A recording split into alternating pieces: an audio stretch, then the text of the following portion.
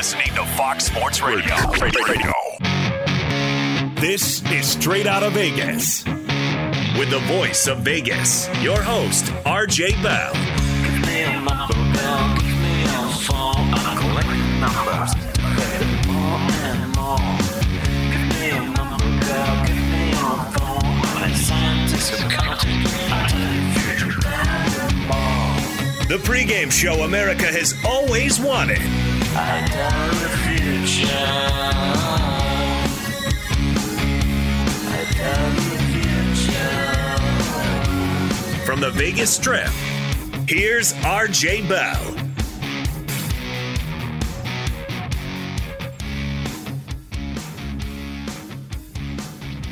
I tell the future. I tell the future.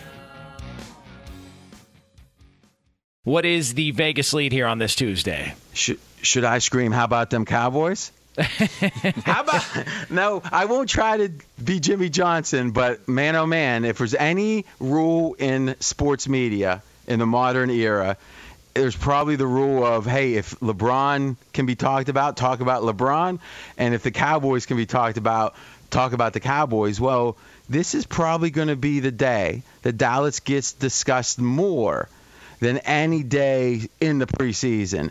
The premiere of Hard Knocks, and by all accounts, Hard Knocks does not help a team win. It's a distraction. But Jerry Jones, give him that camera, man. He likes Super Bowls, but he likes that camera even more, I think. Yeah, and it'll be a familiar sight later on tonight, 10 Eastern time on HBO. It is the premiere of this season's edition of Hard Knocks, and it does feature the Dallas Cowboys as they get ready for the 2021 season. You know, I love, and I've said this probably a dozen times, I love the fact that we at Fox Sports Radio have a live news update, that we have professionals who scour the internet, scour Twitter, looking for the important stories, and they're presented in a simplistic way. Now, when I say simplistic, I mean that's an advantage. If you're in the car, the kids are talking, whatever else is going on, you want to say, hey, oh, tonight's the premiere of Harden. Okay, and Dak's thrown? Good. There's no way that you can get nuanced in a 30-second, 40-second news read. And I think what the FSR team does exceptionally well is they simplify it in a accurate way. But what we know is, in the age of aggregation in media, so what's aggregation? It means that most media companies are not looking to originate and break stories. That's too. You got to have a Woj and a Schefter. It's just too much money to pay those guys. Hey, let Schefter break the story, and we'll aggregate it and get our own clicks, our own listens out of it. Well, most aggregators are in college, or they're barely out of college, or they ain't too smart. And what you see is a lot of headlines that kind of repeat the party line, that whatever the source of the info wanted to spread gets spread. And right now what's getting spread is Dak is throwing today. Okay, he must be moving forward. His injury concerns must be modest. Maybe they are non-existent. You know why? Because I saw it on the headlines. I heard it. Is Dak's throwing today? I'm going to pose the following. Today was a disaster if you like Dallas.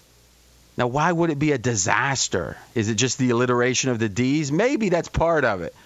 But I think the valid part of it is that if Dak were even close to 100%, would he be off to the side, tossing the ball like Joe Montana could? And I don't mean Joe Montana in 1988.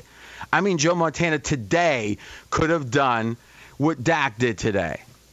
And if that's a sign of Dak being better, when in truth, if there's any elite quarterback that needs time actually practicing, wouldn't it be the guy that has played 5 games in the last 20 months? In the last 20 months, Dak Prescott has played 5 games. He needs practice time. He needs game time. And they got a big game coming up week 1. They don't start slow at Tampa. So I'll start with you, AJ. considering how much time Dak needs actually practicing, considering that Jerry Jones, a master of PR, understands today's a day Dallas is going to be talked about. Let's put a deception out there. Let's have Dak limp out. Well, maybe not limp. He'll come out twisting his shoulder. Maybe he is limping. I don't know. He's not practicing. And have him throw to an Amari Cooper who's not practicing either. 2 injured players tossing on the sidelines. That ends up being the lead. And I get it. I'm not saying it's anyone's job to dig into it except ours. We're the ones that try at least. And my point would be this is a bad sign because he's doing so little. And this feels like something for the aggregators because they don't want to say, oh, Dallas didn't want it said. Oh, and for the 10th straight day, Dak didn't practice. AJ. Yeah, if we're thinking that Dak was going to come into this season 100%, clearly that's not the case. And the leg injury, you can be concerned about that to whatever extent you want. When you see him today on the field, he's wearing shorts and both his legs are pretty heavily wrapped. But now it's a shoulder injury that we're talking about. And the way he's throwing the ball, it literally looks like the way I would throw to my 9-year-old kid at the park, like to make sure it's not going to hit him in the face and hurt him. Amari Cooper's not even wearing a helmet. I mean, this is about as slow motion as you can get. So you could say the fact that they're doing something is a positive, but sure does feel like it tells me that they're a lot further away from actually competing than what I thought. We had reports, it's in the media, that the Cowboys have went to the Texas Rangers baseball team, that some of their medical staff trying to see, hey, what's going on with Dak's shoulder? If for the first time I've ever heard of, you got a NFL team going to pitching experts to say, hey, what's happening here? Ooh, that seems bad. I mean, I just think Tommy John. I think, again, it's pure speculation, but it doesn't feel like you go to the Texas Rangers baseball team if it's nothing. Same question to you, Jonas. The headlines sound good. How concerned are you? I'm a little concerned just from the standpoint of based on what they said before this injury or whatever you want to call it happened was that, oh, no, we plan to play him in the preseason. Mike McCarthy said out loud, I want to play him in the preseason. Dak Prescott said himself, I want to play in the preseason. Well, you already missed one preseason game. Now you've got the next one coming up this Friday against the Cardinals. I would venture to guess he's probably not playing in that one based on the video footage we saw earlier today. That's a best bet right there. Yeah, and so we're already missing half of our preseason games as you get ready for a season that's now less than a month away. I at the very least, not an ideal situation at all for Dallas or Dak. The sports bettors cut through the BS. We tried to provide you with that information in the most authentic way possible, the most authentic way in media.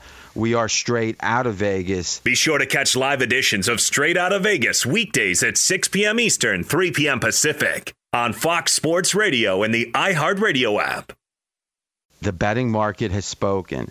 Now, liquidity, what does that mean? Liquidity means how much is being bet, how much can be bet, what's the ability of this market to take big bets? Well, liquidity is massive for Week 1 NFL. Well, Week 1 NFL, yesterday, Dallas was 6.5-point underdog against Tampa Bay opening game. They are now 7-point underdogs. In the NFL, the most key number is 3, but not far behind is 7. So they were saying, the bettors, the professionals, the syndicates, give us all we can eat at Tampa minus 6.5. Until it went to 7 everywhere. Then they said, we're full, we're happy, but we got a lot of 6.5 in our pockets. Now, 6.5 has been out there for what, 2 months since they've announced the schedule? Why did it just go up to 7 now? It feels like this is the betting market saying we might not be sure of what uncertainty is being generated here, but there is increased uncertainty on Dallas's performance. What could it be? Dak might miss game 1. I don't think that's likely. If he did, the line would go way up. It would be much more than 7. But the chance of it might have been, 2% before? Maybe now it's 10%. So that is value to Tampa, the increased chance that Dak might miss. Also, Dak might be behind in his progress. Like we said, he's played 5 games in 20 months. If he's only able to play one preseason game, if he's only able to practice about half the time between now and week 1, that hurts Dak's prospects in week 1. And if there's ever a time that what we're seeing now, if it's not a catastrophe, if Dak isn't out for the season, which is very unlikely but possible, week 1 is where he's going to be affected the most. If his arm's still less than 100%, if he doesn't have the proper practice time. Week 1 is when that would happen and have the biggest effect. And week 1 is where the pros are betting against Dallas. So Dallas is being looked at by the professionals. They're looking at Dak and this sideshow and the tossing like Joe Montana at age 70. And they're saying, we don't buy it. Give us Tampa minus 6.5. That is unequivocally true. We are straight out of Vegas. Now, if you actually look at the over-under yards, the only quarterback in the NFL that's expected to throw for more yards than Dak, the only quarterback, is Patrick Mahomes. Right now, Dak Prescott is projected to have the second most yards this season if you look at his over-under. So this is a quarterback that we can debate. Is he 6th, 7th, 8th best quarterback in the league? But he throws the ball. Obviously, Zeke has been not quite his twinkle-toed self the last year or two since Cabo. It's not a running team. You look at the offensive line, it used to be one of the top 5 in the league. I mean, Dak might be, and AJ, let me ask you, is Dak maybe the 3rd, 4th most valuable quarterback? We can debate that some quarterbacks are better, but wouldn't the Rams just be, if the Rams lose Stafford, it would be a big blow. But would it be as big a blow as Dallas without Dak? We saw last year this defense was bottom of the league. Now they're changing defensive coordinators. They're going to a different scheme. That net might be a good thing, and last year Nolan was horrible, but changing to a different scheme usually takes about half a year. And you say, well, they could run the ball. Well, the O-line average probably now. And now you've got running backs that are not elite. Isn't Dak, maybe behind Mahomes, behind Brady? I mean, where's he ranked to you as a valuable quarterbacks? I put him right at the top. He's got to be right near the top, mostly because, well, and you've got to consider who the backup is. And we talked last week before the Hall of Fame game. The Cowboys have really nothing behind him, nothing that should be playing in the NFL. Dominic DiNucci. Yeah, and then you mentioned it. They've got a bad defense. They've got a poor running game. They're not considered to be very well coached. These are all things that you have to factor in. How do you replace that piece? And none of those things really point to saying, oh, this would be an easy transition. And we really saw it last year when they were without him.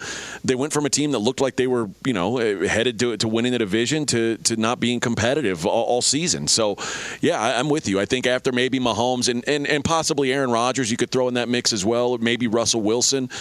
There's not anybody who's definitively more valuable to their team than Dak Prescott. Be sure to catch live editions of Straight Outta Vegas weekdays at 6 p.m. Eastern, 3 p.m. Pacific. Hey, it's Ben, host of the 5th Hour with Ben Maller, along with my trusty sidekick, David Gascon. Would mean a lot to have you join us on our weekly auditory journey. You're asking, what in God's name is the 5th Hour? I'll tell you, it's a spin-off of the Ben Maller Show, a cult hit overnights on FSR. Why should you listen? Picture, if you will, a world where we chat with captains of industry in media, sports, and more every week. Explore some amazing facts about human nature and more. Listen to the 5th Hour with Ben Maller on the iHeartRadio app, Apple Podcast, or wherever you get your podcasts. I'm going to make the following case. There's one quarterback that you can rely on to play Super Bowl level. That's it, one. His name, Patrick Mahomes.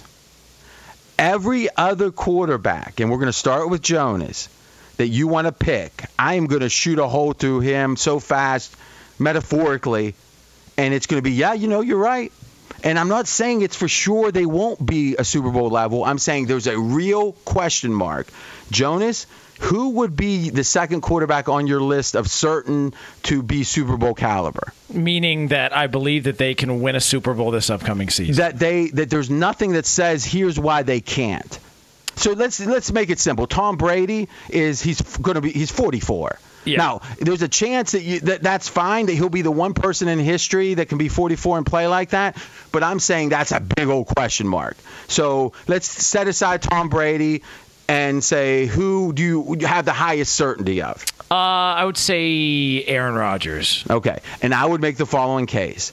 5 of the last 6 seasons, Aaron Rodgers has not been even close to elite. And now a lot of people are going to do a double take at that. They're going to say, really? If you just look at QBR, whatever you want to look at, last season Aaron Rodgers had one of the best seasons in the history of the NFL at quarterback. In the prior 5, he was not elite in any one season even. So if 5 of the last 6 years a quarterback isn't elite, I'm not sure why we should think he's going to be elite this year. Last year felt like an aberration. What was the aberration is they drafted a quarterback. I'm mad. I'm Aaron Rodgers. I'm mad. So I'm going to get in great shape, and I'm going to show him. It's going to be the FU tour. Okay, well, he did it. Congratulations. To me, that's an indictment. If you could do that with it was just effort, then, man, why haven't you done it the last 5 years? And, oh, by the way, this offseason felt like less effort than any offseason I've seen from a quarterback. In Hawaii, golfing, Jeopardy. I think down year for Aaron Rodgers is a reasonable perspective. How about you, AJ? Mine's probably Russell Wilson. I would make the following case.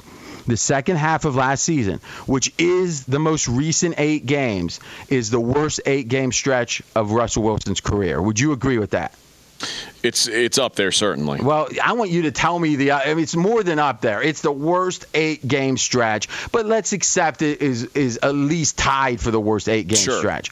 So if I would say now listen, Aaron Rodgers, his recent time was the best time. So I agree with Jonas that if there's any time that you're going to say is the most important one year, I would say it's last year. So on one hand, that's pro Aaron Rodgers, but if 5 of the last 6 years haven't been great, I think it's fair to say maybe the 5 years trumps the 1 year. And I also think with Russell Wilson, all those years of good performance trumps the half year.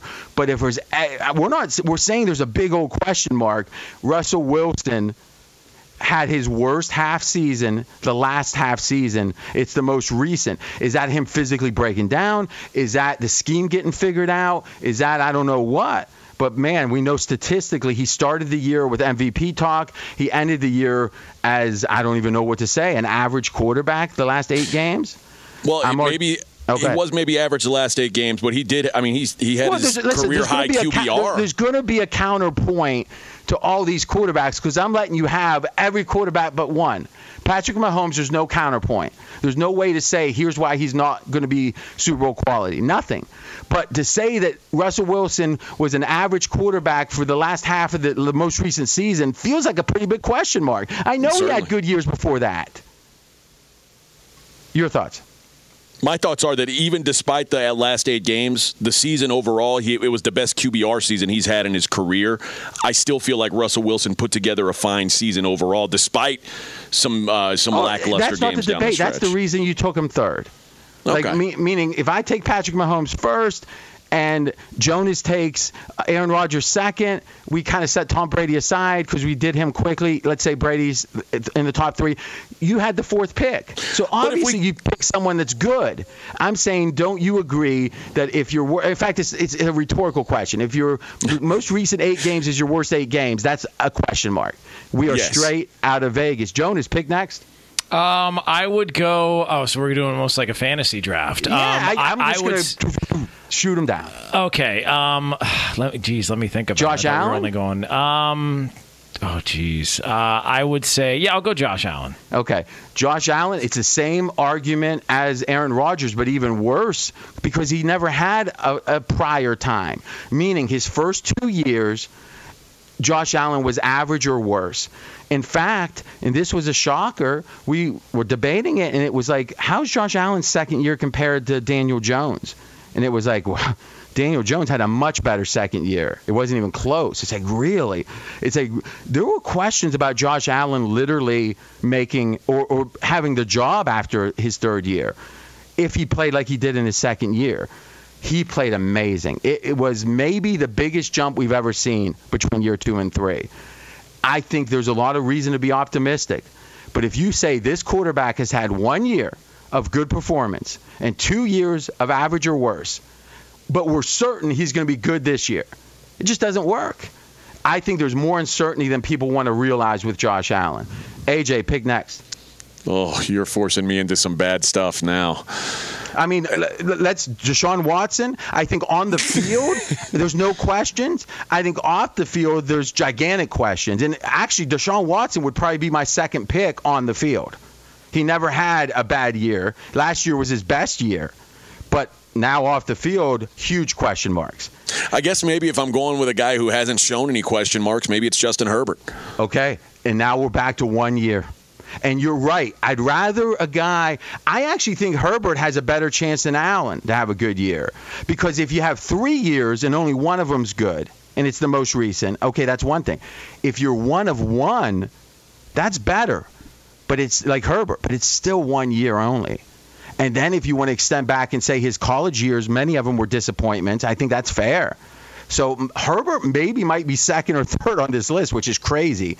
But I think you picked a good one, but I'm not sure if you can say we got 1 year of data. And there's one other piece.